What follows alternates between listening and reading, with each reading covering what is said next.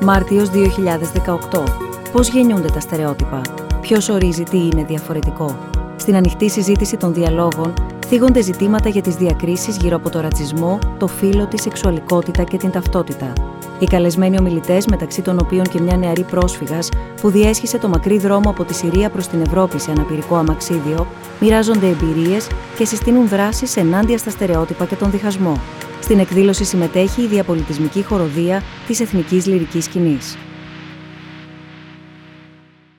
Καλησπέρα σας, καλώς ήρθατε λοιπόν στην πέμπτη εκδήλωση των διαλόγων μας, των διαλόγων του Ιδρύματος Σταύρος Νιάρχος. Βρισκόμαστε στο Κέντρο Πολιτισμού Ίδρυμα Σταύρος Νιάρχος, το οποίο ευχαριστούμε πολύ για τη φιλοξενία.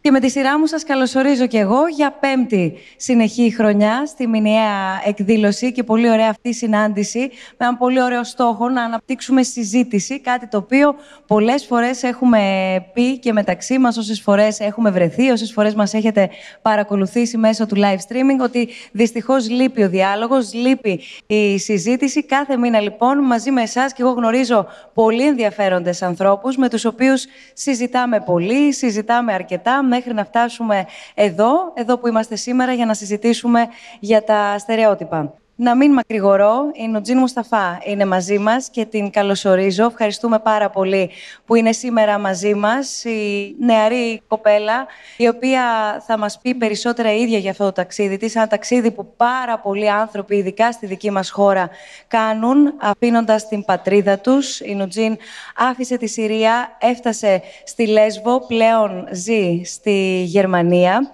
Το Τζέισον Αντιγόνι Ντέιν, που είναι μαζί μας, ακτιβιστής για τα ανθρώπινα δικαιώματα, μάλιστα προσέφυγες και θα μας τα πει στη συνέχεια στη δικαιοσύνη, με στόχο τη νομική αναγνώριση και καταχώρηση ως non-binary άτομο. Εδώ έχουμε πάρα πολλές απορίες και μια κοινωνία που θα δούμε κατά πόσο έτοιμη και εκπαιδευμένη είναι, αλλά εν τέλει και όλες οι εμπλεκόμενες πλευρές, πόσο προετοιμασμένοι είμαστε και με διάθεση πάνω απ' όλα να συνεργαστούμε για να μπορέσουμε να προχωρήσουμε. Ο Κωνσταντίνος Ρήγος είναι μαζί μας. Καλώς όρισες, Κωνσταντίνε, ο Διευθυντής του Μπαλέτου της Εθνικής Λυρικής Σκηνής, διότι βεβαίως και υπάρχουν και στην τέχνη στερεότυπα, εκεί όπου παρακολουθούμε να διαδίδονται ιδέες, να γίνονται διάφορα δρόμενα τα οποία πρέπει να αποτελέσουν πηγή έμπνευσης και όμως βλέπουμε πώς μπαίνουν τα στεγανά.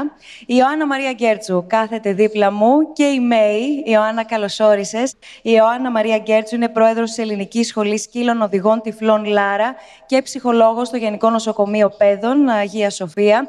Είναι πολύ σημαντικό, πέραν όλων των άλλων που μαζί με την Ιωάννα Μαρία θα συζητήσουμε, το πώς ξαφνικά η Ελλάδα ανακάλυψε τι σημαίνει σκύλος οδηγός και άρα τι σημαίνει και το απαραίτητο πλαίσιο για να μπορεί να βρει τη θέση του ο σκύλος οδηγός. Πρέπει να σας πω ότι το Barca Foundation μέσω του εκπαιδευτικού του προγράμματος, το Football Methodology, υλοποιεί σειρά δράσεων που απευθύνονται σε παιδιά πρόσφυγες στην Ελλάδα, την Ιταλία αλλά και το Λίβανο. Εδώ λοιπόν είναι πολύ μεγάλη η προσφορά του Ιδρύματος Σταύρος Νιάρχος μέσω δωρεάς, που θα δούμε και στη συνέχεια τι ακριβώς αφορά. Θέλω να σας πω όμως, καθώς διάβαζα και εγώ κάποια στοιχεία, ότι βασικότερος στόχος και όραμα του Ιδρύματος της Μπαρτσελώνα είναι η προώθηση αξιών. Και η προώθηση αξιών όπως το humility, όπως το effort, όπως το ambition, όπως το respect και το teamwork. Και όλα αυτά μαζί, εάν βάλουμε στη σειρά τα αρχικά τους, δεν έχουμε κάτι άλλο παρά τη λέξη heart. Και μάλλον είναι και η καρδιά όλων και των στόχων και όλων μας μεμονωμένα και όλων μαζί στο πόσα μπορούμε να καταφέρουμε. Το Ίδρυμα Σταύρος Νιάρχος, λοιπόν, υποστηρίζει με δωρεά του προς το Barca Foundation την υλοποίηση του προγράμματος σε πρόσφυγες, καλύπτοντας όλα τα έξοδα υλοποίησης του προγράμματος. Μέσω του Barca Foundation, λοιπόν, και εμείς γνωρίσαμε την Νουτζίν Μουσταφά και ευχαριστώ και πάλι που είσαι σήμερα εδώ μαζί μας, Νουτζίν. Μπορούμε να παρακολουθήσουμε το βίντεο που μας έχει δανείσει το Ίδρυμα της Μπαρτσελώνα και αφού βεβαίως καλωσορίσω και τη Διευθύντρια που βρίσκεται σήμερα εδώ μαζί μας και έχει έρθει και εκείνη στην Ελλάδα για την απόψινή μας συνάντηση, Μαρία Βάλες. Νομίζω, Νουτζίν, ότι και εμείς έτσι λίγο απολαύσαμε από την πολύ μεγάλη απόλαυση και χαρά που είδαμε εσένα να έχεις σε αυτό το ταξίδι. όλα όσα πέρασες εκεί και όλες τις όμορφες εμπειρίες που έζησες σε αυτή την έκπληξη που σου έκανε το Bartsa Foundation. Είναι άχαρο, αλλά επειδή ταυτόχρονα υπάρχουν και οι δύο πλευρές στη ζωή, θα σου ζητήσω να μας δώσεις κάποια σημεία τα οποία εσύ θέλεις από το άλλο ταξίδι, το μεγάλο ταξίδι που έκανες, ερχόμενοι αρχικά εδώ, στην Ελλάδα, από τη Συρία και σε τι ηλικία. Όταν έκανα το ταξίδι, ήμουν 16 ετών. Όπως είπατε, έφτασα στο νησί της Λέσβου. Δόξα τω Θεώ, αυτή τη στιγμή δεν είμαι βρεγμένη, δεν είμαι κουρασμένη, δεν είμαι εξουθενωμένη, δεν έπαθα τίποτα. Ευτυχώς πήγαν όλα κατευχήν και χαίρομαι που είμαι εδώ και που δημιουργώ νέες μνήμες. Έτσι λοιπόν, κατά τη διάρκεια του ταξιδιού μου, πέρασα από 8 χώρες για να καταλήξω στη Γερμανία. Ήταν ένα δύσκολο ταξίδι. Τίποτα ουσιαστικά δεν είναι εύκολο. Είχαμε δύσκολα μέρη, με δύσκολα εδάφη, υπήρχαν κανονισμοί στα σύνορα που έπρεπε να τηρηθούν. Υπήρχαν πολλά προβλήματα. Αλλά υπήρξαν στιγμές που ήθελα βοήθεια. Ήθελα από κάπου να πιαστώ. Έπρεπε να σκεφτώ σαν τον Πίτερ Παν. Πρώτα, λοιπόν, θέλω να πω ότι πέρασα πολύ δύσκολα. Λίγο πριν το ταξίδι, ξέρω ότι η Μπαρσελόνα είχε κερδίσει το τριπλό στην Ευρώπη και ουσιαστικά σκέφτηκα και είπα αυτό είναι διασκεδαστικό. Κερδίσαμε όλους τους τίτλους φέτος στην Μπάρτσα, άρα λοιπόν όλα θα γίνουν ξανά μια χαρά. Δεν ήταν όμως γενικά εύκολα και όπως είπα χαίρομαι που βρίσκομαι ξανά εδώ, που δημιουργώ νέες αναμνήσεις. Πήγα στην Ακρόπολη, την επισκέφτηκα. Είναι θαυμάσια εκεί. Δεν νομίζω ότι οι αρχαίοι Έλληνες είχαν σκεφτεί ότι ένα κοριτσάκι σε ένα πυρικό αμαξίδιο θα επισκέπτονταν την Ακρόπολη. Αλλά τα κατάφερα. Και πιστέψτε με, έχετε μία από τις πιο όμορφες πρωτεύουσες του κόσμου. Θέλω να σε ρωτήσω, καθώς σε ακούμε, πού και πότε έμαθες να μιλάς τόσο καλά αγγλικά?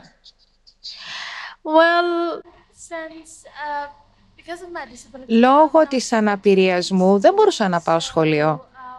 Δεν παρακολούθησα σχολείο. Είχα μόνο συντροφιά μου την τηλεόραση. Ήταν το παράθυρό μου στον κόσμο. Και από πλευράς ψυχολογίας, αλλά και από πλευράς εκπαίδευσης. Σε ίσα μέρη. Έμαθα αγγλικά παρακολουθώντας σαπουνόπερα. Και στην αρχή είχε αραβικούς υπότιτλους. Αλλά 1 μήνα, 2 αργότερα είπα όχι, δεν χρειάζομαι τους υπότιτλους πια. Καταλαβαίνω. Θα ήθελα να το σκεφτώ. Θα ήθελα να σκεφτώ την αναπηρία μου σαν κάτι που με διαμόρφωσε ως χαρακτήρα. Με έκανε αυτό που είμαι σήμερα ως χαρακτήρα, ως άνθρωπος. Δεν έχω τίποτα για το οποίο χρειάζεται να ντρέπομαι. Αυτή είναι η ταυτότητά μου και είμαι περήφανη για αυτήν. Θέλω να ζεσταθείτε λίγο και να μπείτε στη συζήτηση και να ακούσουμε από τον καθένα σας ξεχωριστά, ακούγοντας όλα όσα μέχρι στιγμής μας έχει πει η Νουτζίν και μένοντας, αν θέλετε, στο στερεότυπο του πώς μια κοινωνία αντιμετωπίζει τον άνθρωπο ο οποίος έρχεται από μια άλλη πατρίδα και υπό αυτές τις συνθήκες που παρακολουθούμε τα τελευταία χρόνια πιο έντονα, αλλά δεν είναι μόνο τα τελευταία χρόνια. Πώς παρατηρείτε να υπάρχει ακόμα το στερεότυπο για τον πρόσφυγα, για τον μετανάστη? Κοίτα, νομίζω ότι είμαστε ξένοι όλοι, ακόμα και στην οικογένειά μας. Είμαστε ξένοι όλοι, ακόμα και στην οικογένειά μας καμιά φορά, ακόμα και στον περιγυρό μας, τον πολύ κοντινό. Όχι, εντάξει, όσο ένας πρόσφυγας, αλλά το ότι δεν υπάρχει αποδοχή μπορείς να το βρεις οπουδήποτε. Οπότε, ναι, δεν ξέρω. Και ανά πάσα στιγμή μπορεί και εμείς να βρεθούμε σε μια τέτοια θέση και έχουν βρεθεί οι προγονείς μας πολλές φορές. Οπότε, νομίζω ότι είναι κάτι που μπορεί να συμβεί, που μπορεί να επηρεάσει τη ζωή μας δραματικά και πρέπει να σκεφτόμαστε διαθεματικά όλα τα ανθρώπινα δικαιώματα και να συμπονάμε και να μπαίνουμε στη θέση άλλων ανθρώπων, γιατί αλλιώς δεν ξέρω. Άρα ανοίγει η ομπρέλα του ξένου. Αυτό αντιλαμβάνομαι ακούγοντας. Αυτό νομίζω είναι δεδομένο σε κάθε κοινωνία, όπως και σε κάθε άνθρωπο. Κάθε άνθρωπος είναι και φιλόξενος και σκληρός, εχθρικός, ας πούμε. Εξαρτάται ανάλογα το πώς αισθάνεται την κάθε φορά την θέση του απέναντι στον άλλον και απέναντι στον εαυτό του. Οπότε έτσι και όλα ξεκινάνε από τον εαυτό σου για να καταλήξουν στον απέναντί σου. Οπότε το δύσκολο έτσι κι αλλιώς είναι αν μπορείς να διαχειριστείς αυτόν που είναι απέναντί σου, ταυτόχρονα και ως κοινωνία να αντιμετωπίσεις αυτόν που είναι απέναντί σου, αυτόν που έρχεται, αυτόν που θέλεις ή αυτόν που φοβάσαι. Επειδή το θίξαμε και συνομιλώντας κατηδίαν με την Ιωάννα Μαρία, νομίζω έχει αξία να δούμε εδώ πέρα, Ιωάννα, και το εξής, ακούγοντας και τους προηγούμενους συνομιλητές, ότι η έννοια του ξένου υπάρχει για τον καθένα μας, σε διαφορετικό ενδεχομένως πεδίο. Τις δύο όψεις τις έχουμε όλοι μέσα μας, και εκείνου που θα ανοίξει την πόρτα και την ίδια ώρα όμως θα την κλείσει κάπου αλλού, και πώς αυτό το βλέπουμε να εναλλάσσεται στην καθημερινότητά μας. Ο κάθε άνθρωπος βιώνει το διαφορετικό σε άλλο επίπεδο. Δηλαδή υπάρχει ο άμεσος ρατσισμός, όπου θα μπούμε στο ίντερνετ και θα αρχίσουμε να γράφουμε κατά των μεταναστών, παραδείγματος χάρη. Και υπάρχει και ο έμμεσος ρατσισμός, δηλαδή μπορεί να κλείσουμε μια ράμπα στο πεζοδρόμιο. Και υπάρχει και ο ρατσισμός με το γάντι. Δηλαδή ο νόμος μας επιτρέπει, παραδείγματος χάρη, μάλλον ο νόμος μας επιβάλλει να προσλάβουμε έναν άνθρωπο με αναπηρία σε μια δουλειά, αλλά ίσως να μην του δώσουμε ποτέ δουλειά. Ή να αποδεχόμαστε τον άνθρωπο με αναπηρία που είναι απέναντί μας, τον ΛΟΑΤΚΙ, ή έναν άνθρωπο που απλά δεν είναι εντυμένος όπως εμείς θα θέλαμε, και από μέσα μας να μην μπορούμε να το δεχτούμε αυτό το διαφορετικό. Το πρόβλημα είναι ότι, και εδώ θέλω να τονίσω, ότι η Ελλάδα με το ρου της ιστορίας που έχει πάρει τα τελευταία χρόνια, που οδήγησε σε αυτή την κρίση στην οποία ζούμε, το διαφορετικό δεν το αποδέχτηκε ποτέ.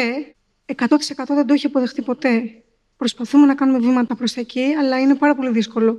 Και γι' αυτό δυστυχώς την πληρώνουν οι πιο ευάλωτοι που ζουν ή έρχονται στη χώρα αυτή, όπως είναι οι πρόσφυγες. Με την έννοια ότι ο καταπιεσμένος Έλληνας, ο Έλληνας που έχασε τα λεφτά του, ο Έλληνας που δεν βρίσκει δουλειά, θα ξεσπάσει πάντα στον πιο αδύναμο. Στο εξωτερικό, δηλαδή, μιας και το έθιξες μέσα στα ελληνικά δεδομένα, στο εξωτερικό, η μεγάλη εικόνα, έστω, για να μην μπούμε σε επιμέρους λεπτομέρειες, ποια είναι ως προς τη συνολική αντιμετώπιση? Στο εξωτερικό υπάρχει μεγαλύτερη αποδοχή. Δηλαδή, τουλάχιστον αυτό που λέτε, η μεγάλη εικόνα αποδέχεται τους ανθρώπους έτσι όπως είναι. Εγώ δεν νομίζω ότι ισχύει, θα διακόψω, αλλά καταρχήν τι εννοώ με εξωτερικό, γιατί είναι η Ανατολική Δύση. Υπάρχουν πολύ σκληρότερες κοινωνίες από την ελληνική κοινωνία και πιστεύω ότι έτσι και αλλιώς σε όλες τις κοινωνίες αυτή τη στιγμή η κρίση που περνάει παγκόσμιο πλανήτης έχει οδηγήσει σε συμπεριφορές οι οποίες κοντράρουν, ας πούμε, οποιοδήποτε τύπο ανθρώπου, ο οποίος μοιάζει διαφορετικός. Αν θεωρήσουμε ότι αυτό είναι. Αλλά δεν ξέρω αν αυτό είναι το θέμα της συζήτησης μας ακριβώς. Αλλά νομίζω ότι αν το που θεωρήσουμε αυτό σε μια γενική γραμμή, σίγουρα η Ελλάδα ανήκει στη Δύση και στα πλαίσια της Δύσης αντιμετωπίζει τη διαφορετικότητα όσο αντέχει εντός εισαγωγικών, αλλά όχι με μεγάλη, τεράστια διαφορά, θεωρώ, από άλλες χώρες. Ίσως κάποιες είναι πολλά βήματα μπροστά, αλλά όχι, η απόσταση μας δεν είναι τόσο μεγάλη. Θεωρώ, εγώ τώρα μπορώ να μιλάω προσωπικά, αλλά θεωρώ ότι η κοινωνία μας προσπαθεί, με δύσκολο τρόπο προσπαθεί να αντιμετωπίσει. Αλλά σίγουρα η κρίση που περνάει η Ελλάδα, αλλά και μεγάλο μέρος του δυτικού πολιτισμού, μας κάνει και πιο εσωστρεφείς και λίγο πιο καχύποπτους και αναπτύσσονται και καλλιεργούνται περισσότερο αυτά τα ένστικτα. Νουτζίν, έρχομαι αμέσως. Να προσθέσω ότι είναι γενικότερα ίδιο του δυτικού πολιτισμού αυτό, αυτή η ορθολογική θεώρηση και τα δίπολα. Απαντά σε όλες τις πτυχές. Λευκός, μαύρος, χριστιανός, μουσουλμάνος, άνδρας, γυναίκα. Στην Ανατολή. Δεν είναι πιο ρευστά τα πράγματα. Είναι παραδοσιακά, δηλαδή όμως, πολιτισμικά. Είναι και καλύτερα όμως. Δεν θα έλεγα για τα δικαιώματα, αλλά γενικότερα δεν υπάρχει η διπολική θεώρηση και αντιμετώπιση του κόσμου. Γιατί νομίζω, έχω την αίσθηση ότι βλέπουμε άλλου τύπου μορφές στην Ανατολή. Δεν είναι ότι είναι ακριβώς. Νομίζω ότι παντού καλύτερα. Υπάρχει αυτό. Το δίπολο νομίζω υπάρχει, είναι παγκόσμιο φαινόμενο. Ας πούμε και στην Ανατολική θεώρηση, και ακόμη και το Yin και το Yang είναι δύο πράγματα ανάποδα. Δηλαδή, δεν μπορώ να το δεχτώ αυτό. Ότι είναι ένα θέμα της Δύσης. Νομίζω ότι είναι ένα θέμα του ανθρώπου. Ότι προσπαθεί να δώσει να πάρει μια απόσταση ανάμεσα σε δύο πράγματα. Κυρίως ο ορθολογισμός, ότι όλα μπαίνουν σε κουτάκια. Κρατάω το στοιχείο της κουλτούρας κάπως λίγο από αυτό το οποίο λέτε για να το επαναφέρω μετά. Θέλω, Νουτζίν, τη δική σου θέση, τη δική σου άποψη και με βάση τη δική σου εμπειρία, αλλά και με βάση τους συνταξιδιώτες που είχες σε αυτό το ταξίδι, ανθρώπους που γνώρισες, αντίστοιχες περιπτώσεις, αλλά την ίδια ώρα και τόσο διαφορετικές, πώς βίωσαν αντίστοιχα την όλη υποδοχή ή όχι, φτάνοντας ο καθένας στους εκάστοτε σταθμούς. Πρώτα απ' όλα, θα ήθελα να προσθέσω κάτι σε αυτό που είπατε. Νομίζω ότι ένα σημαντικό σημείο το οποίο πρέπει να θίξουμε είναι ότι η αποδοχή και η μη αποδοχή και ο ρόλος που παίζει ο καθένας. Νομίζω ότι είναι φυσικό οι άνθρωποι να φοβούνται το άγνωστο, να φοβούνται αυτό που δεν γνωρίζουν, κάτι για το οποίο δεν έχουν ιδέα. Νομίζω λοιπόν ότι είναι χρέος, είναι καθήκον να είμαστε καλοί εκπρόσωποι της ομάδας στην οποία ανήκουμε. Είτε πρόκειται για την ΛΟΑΤΚΙ κοινότητα, είτε πρόκειται για τους ανθρώπους με αναπηρία ή για τους πρόσφυγες. Έτσι λοιπόν θέλω να πω ότι εγώ περίμενα από μεριάς μου μία απόρριψη, μία προθυμία από πλευράς των ανθρώπων που μας δέχτηκαν στη χώρα τους. Γιατί εμείς έχουμε διαφορετική θρησκεία, μιλούμε διαφορετικά, τρώμε διαφορετικά, ντυνόμαστε διαφορετικά. Γιατί λοιπόν να περίμενα όλοι στη χώρα υποδοχής να με δεχτούν με ανοιχτές αγκάλες τόσο γρήγορα, όταν δεν ξέρουν τίποτα για το ποιος είμαι σαν άνθρωπος? Αλλά θέλω να πω, δεν μου αρέσει να μου δίνουν, αν θέλετε, μια ετικέτα. Εγώ θεωρώ ότι είμαι προσκεκλημένος στην Ευρώπη. Και όταν είσαι προσκεκλημένος, πρέπει να φέρεσαι καλά σε αυτόν που σε δέχεται, στον οικοδεσπότη, και να δίνεις το καλό παράδειγμα. Δεν κατηγορώ λοιπόν κάποιους που δεν με συμπάθησαν σαν άνθρωπο, που φοβούνταν. Απλά εγώ συνέχισα να κάνω αυτό που πρέπει να κάνω, τη δουλειά μου. Ήθελα να βελτιώσω την εικόνα μου ως μια προσφυγοπούλα. Γιατί εμείς είμαστε άτομα που έχουμε εκτοπιστεί από τη χώρα μας. Άρα λέω ότι ο καθένας πρέπει να κάνει τη δουλειά του και να μην κατηγορεί τους άλλους για τα δικά του προβλήματα. Και μιλήσατε για κάποια παραδείγματα. Νομίζω ότι η αποδοχή του άλλου, αυτή είναι διαφορετική σε κάθε χώρα. Διαφέρει. Εξαρτάται από την νοοτροπία. Εξαρτάται από το πόσο έχεις εκτεθεί στον άλλον κατά κάποιο τρόπο. Δηλαδή, αν είσαι σε ένα προστατευμένο περιβάλλον, όπου είσαι υποχρεωμένος κάποια πράγματα να τα θεωρείς φυσιολογικά και κάποια άλλα να τα θεωρείς μη φυσιολογικά σε άλλους ανθρώπους, νομίζω ότι είναι αναπόφευκτο τελικά εσύ να είσαι ρατσιστής ή να μην δείξεις να αποδέχεσαι τον άλλον. Όταν όμως ζεις απ' την άλλη με ανθρώπους από διαφορετικές φυλές και θρησκείες, είναι πολύ πιο εύκολο να τους δεχτείς. Με συγχωρείς που σε διακόπτω, γιατί σε σένα θα ερχόμουν ώστε να τοποθετηθείς συνολικά. Επειδή νωρίτερα και στην παρουσίαση όλων σας αναφέρθηκα στον καθένα προσωπικά, με το αντίστοιχο, όπως το γνωρίζουμε όλοι μας, άρθρο είτε στο θηλυκό είτε στο αρσενικό. Έχεις επιλέξει το ουδέτερο άρθρο. Το Jason Antigone είναι το όνομά σου, η δράση σου την αναφέραμε νωρίτερα. Αφού συμπληρώσεις αυτό που θέλεις αναφορικά με όσα είπε η Νουτζίν, θέλω σιγά σιγά να περάσουμε και στο επόμενο κομμάτι που έχει να κάνει με το τι αποτελεί το φύλο. Αν υπάρχει φύλο, αν το φύλο αναγνωρίζεται και πώς κοινωνικά, ξεκαθαρίζοντάς μας όμως και ξεκαθαρίζοντας σε μια κοινωνία που ξέρει και μαθαίνει από τη στιγμή που γεννιέται ότι το θηλυκό είναι «η» και το αρσενικό είναι «ο», πώς προκύπτει και τι σημαίνει ουσιαστικά το. Απλά ήθελα να σχολιάσω ότι εμένα με λυπεί να ακούω ένα άτομο να λέει «νιώθω καλεσμένη». Δεν νομίζω ότι οι Έλληνες και οι Ελληνίδες που μετανάστευαν ή που ήταν πρόσφυγες κάποτε ένιωθαν καλεσμένοι ή έπρεπε να νιώθουν καλεσμένοι κάπου. Και η Ευρώπη πρέπει να κάνει τη δουλειά της. Νομίζω ότι κάθε άτομο πρέπει να μπορεί να πάει οπουδήποτε στον κόσμο και να μην νιώθει καλεσμένο, αλλά να έχει κεντρικό ρόλο. Λοιπόν, και σε αυτό δεν φταίει η Νουτζίν, φταίμε όλα μας. Ως προς το φύλο και τη σεξουαλικότητα, αυτά τα δύο είναι φάσματα στην πραγματικότητα. Είναι επιτελέσεις. Η έμφυλη ειδικά διάκριση είναι αυτό που μας διακρίνουν πριν καν γεννηθούμε. Δηλαδή, η πρώτη ερώτηση είναι αγόρι, είναι κορίτσι. Το δωμάτιο θα βαφτεί ρόζι ή γαλάζιο. Και θα έχουμε διαφορετικές προσδοκίες και στερεότυπα από τα δύο θεωρούμενα αυτά φύλα. Όμως, ακόμα και βιολογικά και γενικότερα οι κοινωνικές σπουδές και οι σπουδές φύλων έχουν αποδείξει ότι δεν υπάρχουν ούτε καν δύο βιολογικά φύλλα. Πρώτα απ' όλα, γιατί υπάρχουν τα. Μιλάω λίγο γρήγορα, δεν ξέρω και τη μετάφραση. Τα intersex άτομα, όπου μπορεί είτε εξωτερικά είτε εσωτερικά, ορμονολογικά να έχουν χαρακτηριστικά από το αντίθετο, ας πούμε, φύλο από αυτό που τους αποδόθηκε κατά τη γέννηση. Πρώτα απ' όλα είναι τα intersex άτομα, αλλά ούτως ή άλλως, ως περιπτώσεις, μάλλον κάθε άτομο είναι και ένα φύλο. Τέλος πάντων, μια διαφορετική περίπτωση. Είναι πολύ απλουστευτική η θεώρηση ότι υπάρχουν μόνο δύο φύλλα. Οπότε το φύλο είναι μόνο κοινωνικό. Είναι μόνο μια κοινωνική κατασκευή, δεν είναι καθόλου βιολογικό. Αυτό το λένε σπουδές φύλων. Και είναι μια προσωπική αντίληψη για το πώς αντιλαμβάνεσαι τον εαυτό σου. Εγώ προσωπικά, στα στερεότυπα ακόμα και επιφανειακά, προσπαθούσα να μην είμαι ποτέ, αλλά ως προς το άφυλο ενημερώθηκα και όλα αυτά που μόλις εξηγώ. Επίσης, να πω ότι αν αποδέχεσαι το φύλο που σου αποδόθηκε κατά τη γέννηση, αν το αποδέχεσαι, είσαι cisgender άτομο. Αν δεν το αποδέχεσαι, είσαι transgender άτομο. Είτε είσαι binary, είτε non-binary. Binary σημαίνει ότι είσαι μέσα στο έμφυλο δίπολο, άνδρας ή γυναίκα. Non-binary σημαίνει ότι κινείσαι είτε ενδιάμεσα είτε εκτός αυτού. Εγώ είμαι εκτός, ας πούμε. Όπως επίσης συνηθίζω να λέω, νομίζω ότι όλα μας είμαστε άφυλα, απλά τα περισσότερα ακόμα επιμένουν αυτοπροσδιορίζονται με φύλλα. Να σε ρωτήσω κάτι πάνω σε αυτό για να κάνουμε συζήτηση. Συγγνώμη, διάλογο. Ναι. Είναι αντιληπτό ότι λες όλα μας, άρα μας βάζεις όλους στο ουδέτερο. Όχι, ως συμπεριληπτική κατάληξη. Ξέρεις τι να πω, όλοι μας, δεν είναι. Το είναι ρωτώ αυτό κατάληξη. γιατί δέχεσαι αντίστοιχα όσους αποδέχονται Σίγουρα. το φύλο τους. Σίγουρα.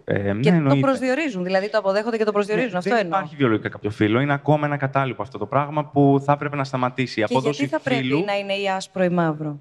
δεν είναι θέμα άσπρο μαύρο, είναι θέμα σεβασμού ανθρώπινων δικαιωμάτων. Η απόδοση φύλου στα νεογνά, όπως και θρησκείας, θα πρέπει να σταματήσει και είναι παραβίαση ανθρώπινων δικαιωμάτων. Δηλαδή, αν εγώ έχω την ψευδαίσθηση, ας το θέσω έτσι, ότι γνωρίζω το σεξουαλικό μου προσανατολισμό. Καμία σχέση η ταυτότητα φύλου με το σεξουαλικό προσανατολισμό. Ότι γνωρίζω την ταυτότητα φύλου, οποιοδήποτε από τα δύο θέλεις, είναι ένα κατασκεύασμα. Δεν είναι αυτό το οποίο γνωρίζω. Είναι μια προσωπική αντίληψη για το φύλο, ως προς το φύλο. Και το σεξουαλικό δική μου ή των επίσης. άλλων? Όχι, μόνο προσωπική πρέπει να είναι. Δεν μπορεί οι άλλοι να σε ετεροπροσδιορίζουν. Αυτό λέω τώρα, στη δεδομένη στιγμή. Ναι. Αυτό που εγώ νομίζω για το φύλο μου είναι αυτό που με μάθανε ή είναι αυτό που είμαι? Κυρίως μάλλον αυτό που σε μάθανε. Γιατί όμως πρέπει να αποδεχτώ τη δική σου θεωρία? Δεν είναι δική μου, είναι το σπουδών φύλου. Τρόπος του λέγει. Ή εσύ να σου επιβληθεί η δική μου θεωρία και να μην κοιτάξουμε να συνυπάρξουμε. Δεν επιβάλλεται καμία θεωρία. Ακόμα υπάρχει το δικαίωμα του αυτοπροσδιορισμού. Βέβαια και στο υπερψηφιστέν νομοσχέδιο πρόσφατα στην Ελλάδα δεν συμπεριλαμβανόταν η trans μη διοική κατάσταση, το trans non-binary. Και αυτό και εγώ έκανα την πρώτη προσφύγη στη δικαιοσύνη για την πλήρη διαγραφή φύλου, η οποία δεν ικανοποιήθηκε ως διαγραφή, αναγνωρίστηκα υποτίθεται ως trans μη διοικό άτομο και προσθέθηκε και το αντιγόνι στο ήδη υπάρχον η Άσον, όνομά μου, στα χαρτιά, αλλά η πλήρης διαγραφή δεν έγινε, γι' αυτό και κάνουμε έφεση. Προχωράμε. Είναι πολύ οξύμορο, αντιφατικό. Απ' τη μία αναγνωρίζεις αυτή την ταυτότητα φύλου, απ' την άλλη δεν κάνεις την πλήρη διαγραφή. Η κοινωνική αποδοχή ποια είναι, πριν έρθω και στους υπόλοιπους για να τοποθετηθούμε όλοι μαζί. Η κοινωνική αποδοχή, όταν το λέω, να το πω πάρα πολύ απλά, η καθημερινότητά σου. Είναι δύσκολο, το καταλαβαίνουμε όλα μας. Ότι υπάρχουν συγκεκριμένες νόρμες που τα περισσότερα ακολουθούν. Είναι παράξενο, αλλά εγώ, τι να σου πω, περπάτησα από τα εξάρχεια μέχρι εδώ πέρα και ελάχιστα άτομα με κοιτάξαν παράξενα. Έχει ανοίξει κουβέντα για τα φύλλα και σεξουαλικότητες. Και αυτό είναι εξαιρετικά σημαντικό, γιατί χτυπάει την πατριαρχία που καταδυναστεύει όλες τις γυναίκες και όλους τους άνδρες. Τους μαθαίνει να επιτελούν το φύλλο τους με ένα συγκεκριμένο τρόπο. Να είναι δυνατοί, γενικότερα. Να ξέρουμε όλα μας πώς μας έχουν μάθει να είμαστε άνδρες ή γυναίκες. Ιωάννα, Κωνσταντίνε, Νοτζίν. Σίγουρα θα έπρεπε η ταυτότητα φύλου να αναπτύσσεται με βάση την ίδια τη λογική του ανθρώπου, τα βιώματά του σε ένα πλαίσιο ελευθερίας. Αλλά το να καταργείται εντελώς μου φαίνεται λίγο ισοπεδωτικό. Από εκεί πέρα, νομίζω ότι ο κάθε άνθρωπος πρέπει να είναι ελεύθερος να εκφράζει αυτό που θέλει και αυτό που είναι, χωρίς να καταπατά τα δικαιώματα των αλλωνών. Εγώ νιώθω πάρα πολύ γυναίκα, δεν ξέρω αν το βλέπετε, αλλά μ' αρέσει που είμαι γυναίκα. Και έχω και το.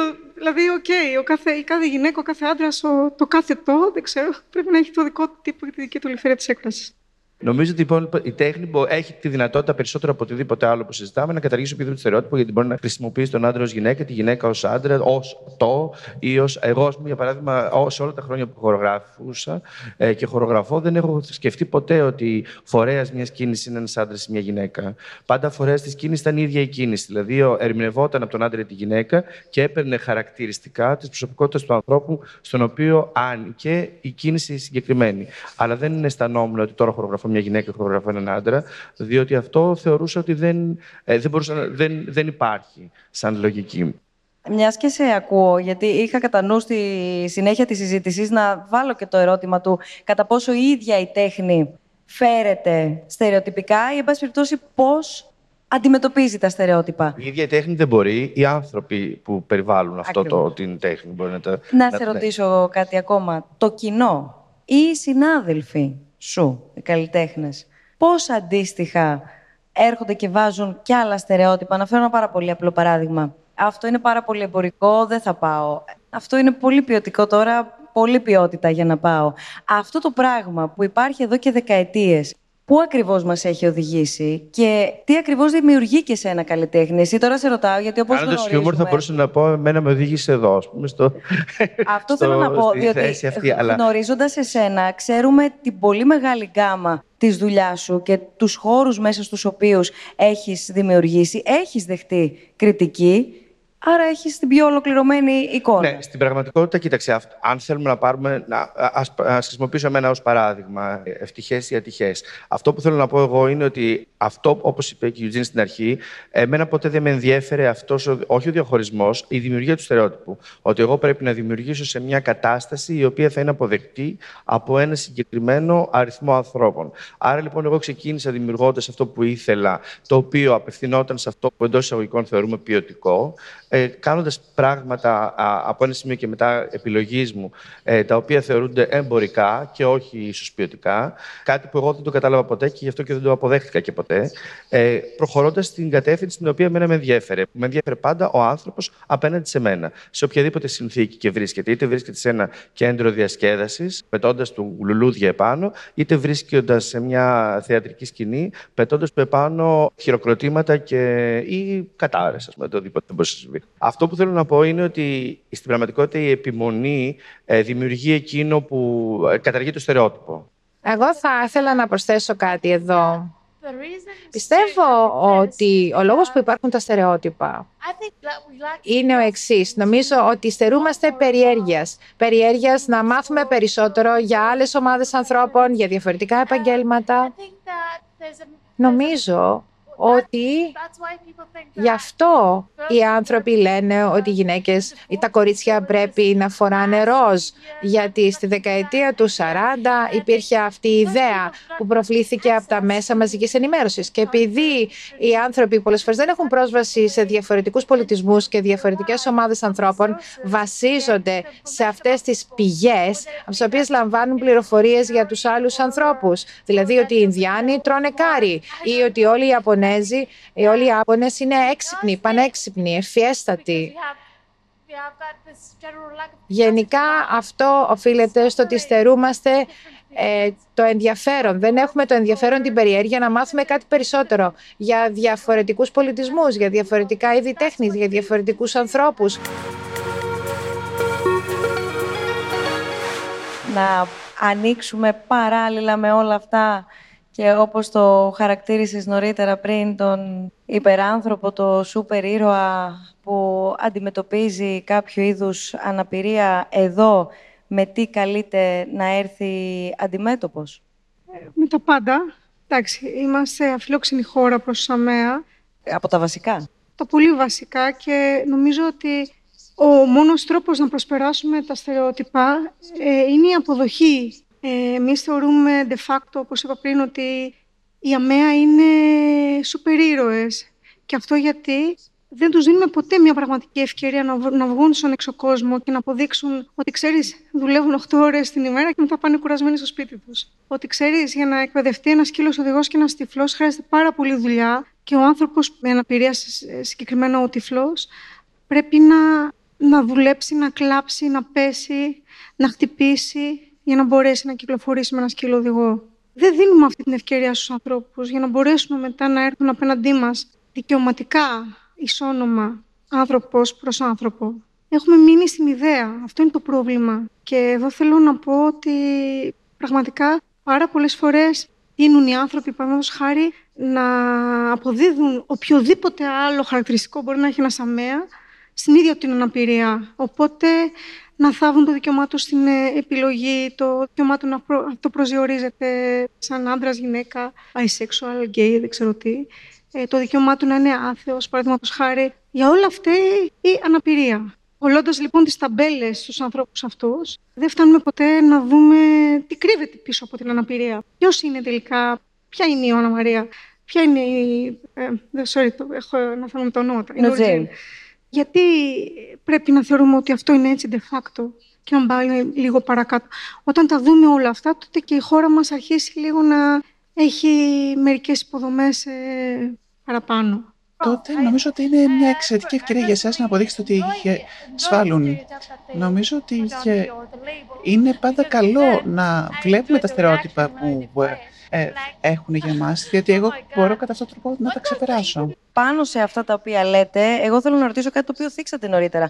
Πότε η κριτική μετατρέπεται σε εκφοβισμό και όσο πιο πρακτικά, δηλαδή με μια επίκληση στις δικές σας εμπειρίες, αυτό θα ζητήσω, πώς όλο αυτό γίνεται διαχειρίσιμο από τον ίδιο τον άνθρωπο. Νομίζω ότι φαίνεται πότε είναι καλοπροαίρετη η κριτική ή τέλος πάντων οι ερωτήσεις για να καταλάβεις ένα θέμα. Υπάρχουν τα άτομα που μπορούν να ρωτήσουν κάτι και θα απαντήσεις και θα το μάθουν, ή τέλος πάντων θα τους πάρει κάποιο χρόνο για να το συνηθίσουν, να το κατανοήσουν. Αλλά και τα άτομα που θα επιμένουν και εκεί καταλαβαίνεις ότι είναι τρόλ και ότι γενικότερα δεν έχουν καμία πρόθεση να καταλάβουν. Η κριτική τώρα γενικά εντάξει, υπάρχει, αλλά νομίζω πρέπει να υπάρχει ένα όριο, να μην υπάρχει ρητορική μίσους. Στη ρητορική μίσους. Είναι τόσο διάχυτη στην εποχή μας που εντάξει, αλλά επειδή πολλές φορές συγχέονται τα όρια και παρουσιάζουμε ως κριτική τη ρητορική μίσους ή ως άποψη. Τζέισον Αντιγόνη, στο δρόμο έχεις αντιμετωπίσει περίεργα βλέμματα? Στα μέσα μεταφοράς, επανέρχομαι σε αυτό γιατί. Αλλά και στο θέατρο έχουμε αντιμετωπίσει περίεργα βλέμματα. Εγώ θέλω, η επόμενη ερώτηση που έχω για σένα είναι αν έχεις αντιμετωπίσει την κριτική κάνοντας κάτι εμπορικό πάνω σε αυτό που είπε η Ιωάννα πριν, να δοθεί εξήγηση, εντάξει, το έκανε για τα λεφτά. Γιατί η απάντηση έρχεται συχνά, είπαμε, απ' έξω προς τα μέσα για μας και πολλές φορές ταυτιζόμαστε κι εμείς με την άποψη των άλλων. Δεν ξέρω, αγάπη εισπράττω. Βέβαια, ίσως γιατί κινούμαι στο κέντρο της Αθήνας που είναι πολιτισμικό, αλλά βελτιώνονται κάπως τα πράγματα. Προσπαθούμε. Τι να σου πω. Κρατώ το ότι βελτιώνονται τα πράγματα. Ίσως γιατί όλοι κατά βάθος μέσα μας θέλουμε να το κρατήσουμε για να προχωρήσουμε αυτό το αισιόδοξο. Αλλά επειδή πρέπει να κάνω το συνήγορο του διαβόλου, θα ρωτήσω το εξής. Μήπως μόνο η αγάπη που λες ότι βλέπεις είναι αυτό που και εσύ θέλεις να δεις για να προχωρήσεις, για να πετύχεις και το σκοπό αυτόν για τον οποίο οδηγείς όλους τους αγώνες. Τα παρατηρώ όλα, εννοείται, και συνδιαλέγομαι με αυτά και μου αρέσει να συνδιαλέγομαι με άτομα που δεν γνωρίζουν τα θέματα. Αλλά μπορώ να πω ότι τη μεγαλύτερη έκπληξη και κάπως χαρά εισπράττω με πολύ στερεοτυπική ανδρική εμφάνιση αγόρια που το βλέμμα τους λέει σαν μπορώ να κάνω και κάτι άλλο. Θα μπορούσα να είμαι κι αλλιώς. Δηλαδή, αυτός ο ρόλος μου φορέσει, το ντύσιμο μου φορέσει, θα μπορούσα να είναι κι αλλιώς. Βλέπω μια χαρά που την κρύβουν βέβαια γρήγορα, αλλά ναι, υπάρχει μια χαρά. Είναι πολύ αισιόδοξο αυτό που μας μεταφέρεις. Η αλήθεια είναι ότι είναι μακριά από αυτά που γνωρίζαμε, άρα το στερεότυπο ότι είναι να χαθεί. Εντάξει, δεν νομίζω. Είναι πολύ βαθιά ριζωμένα αυτά στην κοινωνία μας. Είναι πολύ ιδανικό γι' αυτό. Αλλά αυτό, ναι, ως προς αντίδραση είναι αναμφίβολα πολύ θετική. Θέλω, συνεχίζοντας και επιστρέφοντας και πάλι στην Νουτζίν και την Ιωάννα, να μιλήσουμε λίγο, Ιωάννα, το είχαμε και μαζί έτσι δείξει στις συνομιλίες μας, το κομμάτι της εκμετάλλευσης αλλά και της κακοποίησης ανθρώπων που αντιμετωπίζουν οποιοδήποτε είδος αναπηρίας. Συχνά παρατηρούμε ότι υπάρχουν μεγάλα ποσοστά σεξουαλικής βίας σε γυναίκες με αναπηρία που είτε παντρεύονται για να μπορούν να έχουν έναν άνθρωπο να τις βοηθάει, είτε είναι ανίκανες να αντιδράσουν επειδή μπορεί να έχουν νοητική καθυστέρηση ή μια τετραπληγία, οπότε να μην μπορούν εύκολα να αντιδράσουν, να μιλήσουν, να εκφράσουν αυτό που βιώνουν. Σίγουρα υπάρχει εκμετάλλευση που προκαλείται από την επιδοματική πολιτική όταν έχουμε παιδιά με αναπηρία στα σπίτια και οι γονείς παίρνουν τα επιδόματα και τα χρησιμοποιούν όπως αυτοί θέλουν, αντί να τα δώσουν για το συμφέρον του παιδιού τους. Υπάρχει κακοποίηση που δεχόμαστε όλοι στον δρόμο κινδυνεύοντας κάθε μέρα, γιατί και αυτό είναι ένα είδος κακοποίησης. Αλλά κυρίως είναι, για να επανέλθουμε λίγο και στο θέμα, η παθητική στιγματιστική κακοποίηση που περνάει κάτω από τη μύτη μας και δεν την παίρνουμε χαμπάρι. Αυτό είναι το πρόβλημα. Δηλαδή, όπως είπα και πριν, πρέπει πια να ξεφύγουμε λίγο από τις ιδέες που είναι καθυλωμένες στα κεφάλια μας για να μπορούμε να πάμε μετά και στο κόνσεπτ της γυναίκας με αναπηρία που δεν μπορεί να ξεφύγει από τη ζωή που κάνει, παραδείγματος χάρη. Και πολλές φορές, όπως είπα και πριν, γίνεται και με το γάντι. Δηλαδή, για μένα είναι κακοποιητικό να με δείχνουν, δεν ξέρω, σαν τον υπεραίρεο της ζωής, σε ένα βιντεάκι με πολύ δακρύβρεχτη μουσική.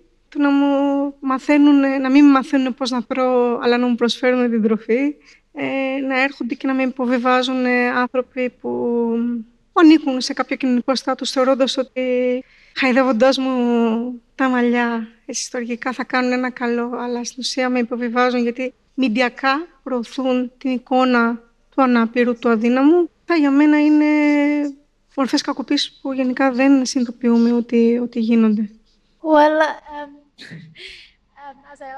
Όπως λέω πάντα, στην περίπτωση ενός ατόμου με αναπηρία έχει σχέση με την τύχη.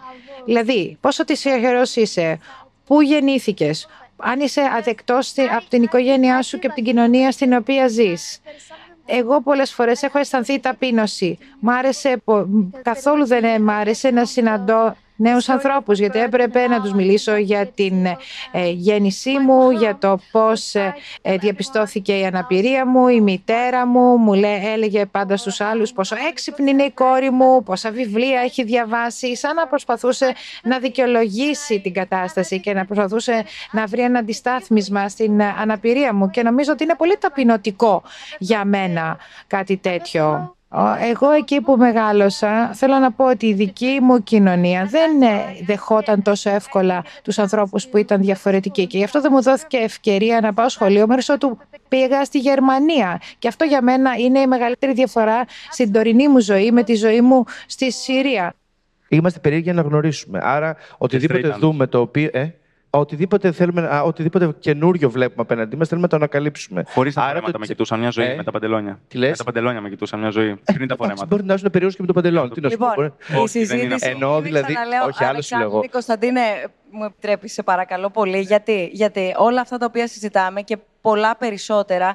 Συμπτωματικά σήμερα είναι η ημέρα αφιερωμένη ουσιαστικά στην καταπολέμηση όλων αυτών των στερεοτύπων και κάθε μορφής βίας, κάθε μορφής ρατσισμού. Είναι η Διεθνής ημέρα κατά του ρατσισμού και των φιλετικών διακρίσεων. Έτσι λοιπόν το Ελληνικό Φόρουμ Μεταναστών για 4η συνεχή χρονιά κάλεσε ομάδες που πλήττονται από τις διακρίσεις και τον ρατσισμό, και το μεσημέρι, σήμερα το μεσημέρι στις 3 η ώρα, αν τα λέω σωστά, κυρία Μουδάτσου, καλώς ήρθατε.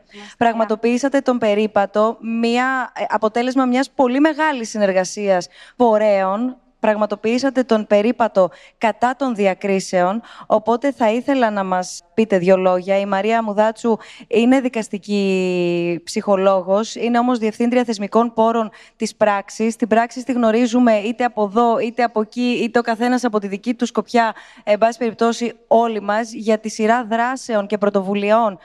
Όλοι οι άνθρωποι υπερασπίζονται τα ανθρώπινα δικαιώματα. Βεβαίως, ο Τζανέτος Αντίπας, μια προσωπικότητα με ένα όραμα το οποίο έχει μείνει και έχει μείνει εδώ για να εμπνεύσει όχι μόνο όλους τους ανθρώπους της πράξης, κυρία Μουδάτσου, αλλά και όλους τους υπόλοιπους που αγαπήσαμε και μάθαμε και γνωρίσαμε, και αν θέλετε ανεβάζει και τον πύχη στο να γίνουμε όλοι λίγο καλύτεροι και να σκεφτόμαστε λίγο πριν μιλήσουμε περισσότερο. Έδωσε πολλά, και να μας πείτε και για το φετινό ακριβώς, γιατί το όραμα είναι εδώ. Να μας πείτε και για το φετινό βραβείο, τη φετινή διάκριση ενάντια στον ρατσισμό που φέρει και το όνομά του. Καταρχήν, να ευχαριστήσω πάρα πολύ για την δυνατότητα αυτής της παρέμβασης. Εγώ είμαι από την πράξη, εκπροσωπώ τον οργανισμό. Πραγματικά απολαμβάνω τη συζήτηση. Ακούω και μαθαίνω συνεχώς πράγματα, παρόλο που είμαι πάνω από 14 χρόνια σε αυτό το χώρο και δουλεύω με όλες τις πλησμιακές ομάδες. Αυτό που έγινε σήμερα στις 3 η ώρα και ολοκληρώθηκε πριν από λίγο, από όσο με ενημέρωσαν, είναι ο περίπατος κατά των διακρίσεων, είναι πρωτοβουλία του Φόρουμ Μεταναστών. Συμμετείχαν πάρα πολλές συλλογικότητες, μέλη της κοινότητας, θεσμικού και μη θεσμικού άξονα, πάρα πολύ σημαντικό αυτό. Προχωρήσαν από την πλατεία Κοντζιά, κατέληξαν στην πλατεία Βικτωρίας και ουσιαστικά εκεί πέρα. Δεν αναφέρω τους οργανισμούς, είναι πάρα πολύ, θα σας φάλω το χρόνο. Εκεί πέρα αυτό που έγινε, έγινε μια βράβευση η οποία δόθηκε πέρυσι, όταν χάσαμε τον Τζανέτο.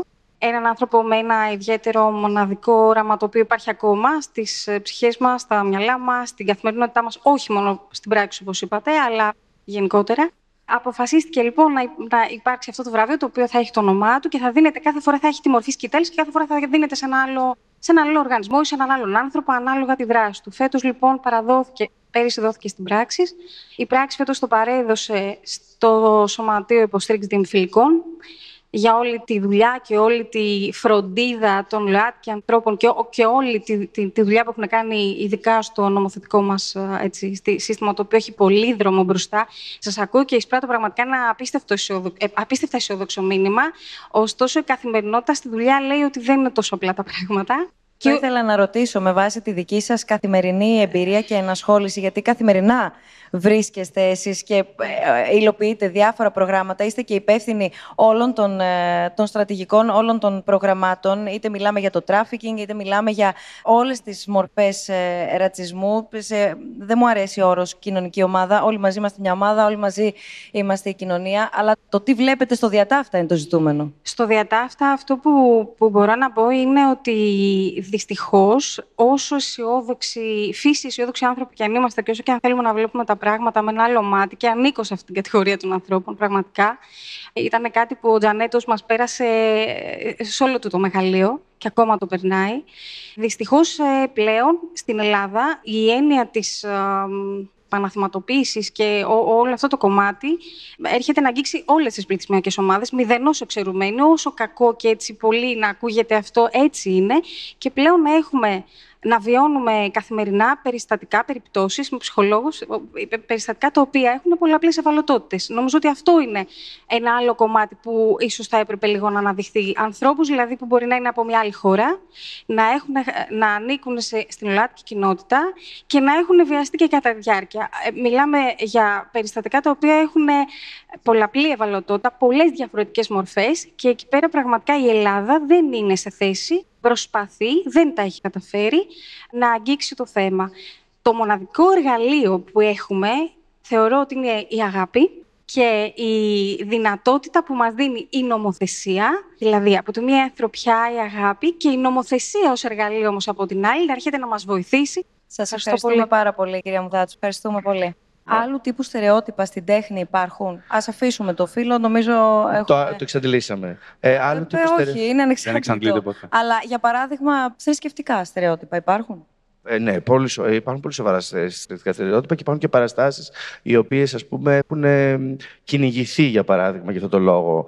Ακόμα και τώρα ένα musical που ανεβαίνει στην Αθήνα, το Jesus Christ Superstar, υπάρχουν άνθρωποι απ' έξω οι οποίοι το καταργούνται, κολλάνε, κάνουν δικαστήρια, αυτό και είναι ένα στερεότυπο αυτό. Δεν μπορείς να χρησιμοποιήσεις. Εγώ, για παράδειγμα, κάποια στιγμή είχα ένα πρόβλημα σε σχέση με μια παράσταση, γιατί χρησιμοποίησα κάποιες σημαίες από κάποιες άλλες χώρες και κάποιοι είχαν αντιδράσει, ας πούμε. Ενώ η χρήση της σημαίας γενικά στο θέατρο και για οποιοδήποτε λόγο, ακόμα και να την κάψεις θεωρείται παράνομο, ας πούμε, στο θέατρο επιτρέπεται γιατί είναι μια μίμηση πράξη και όχι μια πραγματική πράξη και άρα μπορεί να το χρησιμοποιήσεις. Υπάρχει παρεξήγηση και στο τι μπορεί να χρησιμοποιήσεις. Υπάρχουν παρεξήγηση γιατί μπορεί να χρησιμοποιήσεις στο θέατρο και στις τέχνες γενικά. Αλλά πιστεύω ότι έτσι και στα πράγματα εκεί. Ακριβώς γιατί έχουν περάσει, υπάρχει μια μεγαλύτερη εντός εισαγωγικών ελευθερία στο να εκφράσεις κάποια πράγματα. Ότι τα στερεότυπα, θεωρώ, είναι πολύ λιγότερα. Κλείνοντας και ολοκληρώνοντας σιγά-σιγά τη σημερινή μας συνάντηση, είτε σε αυτό το οποίο έθιξε ο κύριος Βασιλάκης, είτε εν κατακλείδη στο πώς μπορεί, και είναι σχεδόν εντελώς συναφές, το πώς μπορεί καταρχάς ο ίδιος ο άνθρωπος, ο καθένας μας, να μην αποδεχτεί αυτή τη διαφορετικότητα, άρα να μην στήσουμε και πέσουμε ταυτόχρονα στην παγίδα αυτή. Τη διαφορετικότητα ή τα στερεότυπα? Τη διαφορετικότητα που οδηγεί στα στερεότυπα. Τη διαφορετικότητα με σεβασμό. Εγώ νομίζω ότι είναι κάτι πάρα πολύ δύσκολο. Αν υπάρξει ένας άνθρωπος που μπορεί να το καταφέρει, πραγματικά θα το θαυμάζω. Εννοώ δηλαδή ότι πραγματικά το σύμπλεγμα μέσα στο οποίο ζούμε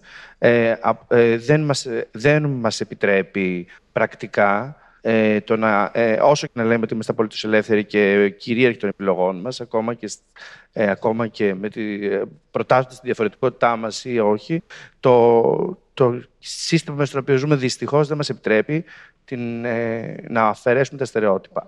Ιωάννα. Συμφωνώ με τον Κωνσταντίνο, με την έννοια ότι όμως όλοι έχουμε ελευθερίες και όρια.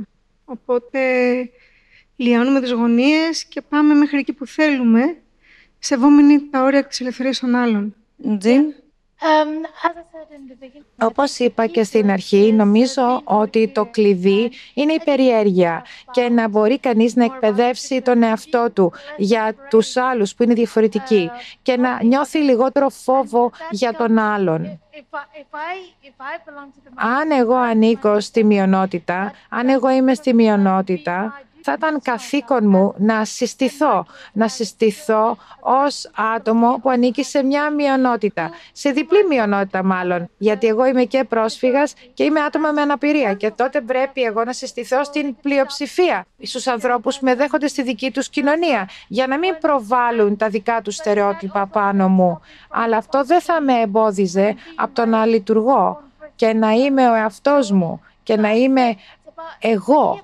Και νομίζω ότι το κλειδί είναι να δείξει κανείς μεγαλύτερη περιέργεια και να σταματήσει αυτές τις αρνητικές σκέψεις ή τις αρνητικές απόψεις που έχει κανείς για τον άλλον. Να είμαστε ανοιχτοί. Να είμαστε ανοιχτοί στους άλλους, στους πολιτισμούς τους άλλους, στις άλλες θρησκείες, σε όλα αυτά. Σας ευχαριστούμε για ακόμα μία φορά όλους και μην ξεχνιόμαστε, ανανεώνουμε το ραντεβού μας για τον Απρίλιο φυσικά. Καλή συνέχεια.